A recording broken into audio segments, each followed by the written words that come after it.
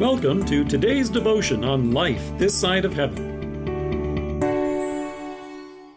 The Word of God from Acts chapter 10, verse 15. The voice spoke to him a second time. Do not call anything impure that God has made clean. You are what you eat.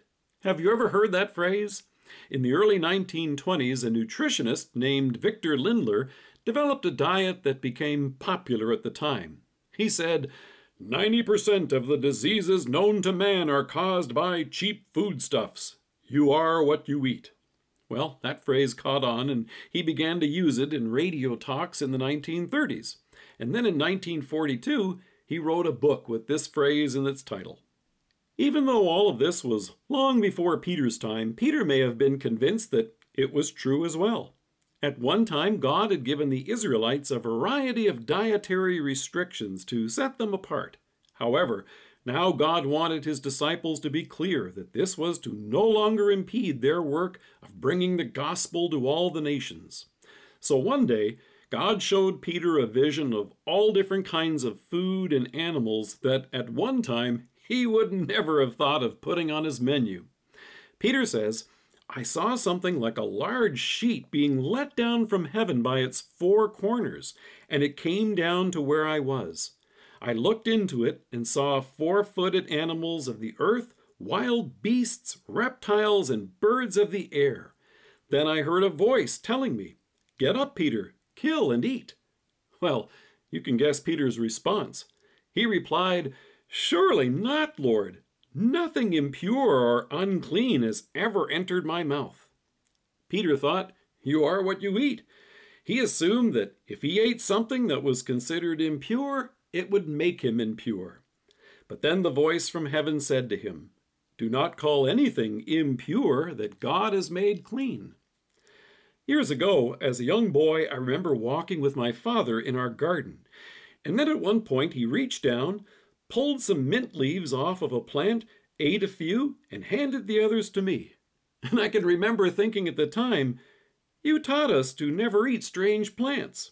This seemed confusing and wrong. On the other hand, my father knew what was right and safe, and I knew he'd never do anything that would harm his child, so I realized it was safe to eat the mint leaves, and they were delicious. Peter knew that he could trust God, even against his initial instincts to the contrary. Soon after, Peter and the other disciples would find themselves sharing the gospel in the homes of Gentiles and eating foods that at one time would never have touched their lips. The Pharisees would later condemn the disciples for this, but Jesus would share a useful lesson with them. In Matthew, he said, Don't you see that whatever enters the mouth goes into the stomach and then out of the body? But the things that come out of the mouth come from the heart, and these make a man unclean. Our hearts are filled with evil, and from them come all sorts of slander, gossip, hatred, jealousy. They show what sin has done to us and why we need a Savior.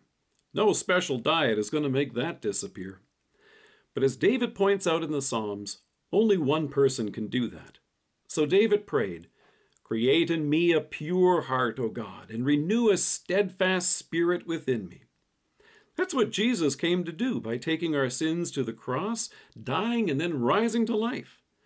Now, as the writer to the Hebrews points out, let us draw near to God with a sincere heart and full assurance of faith, having our hearts sprinkled to cleanse us from a guilty conscience.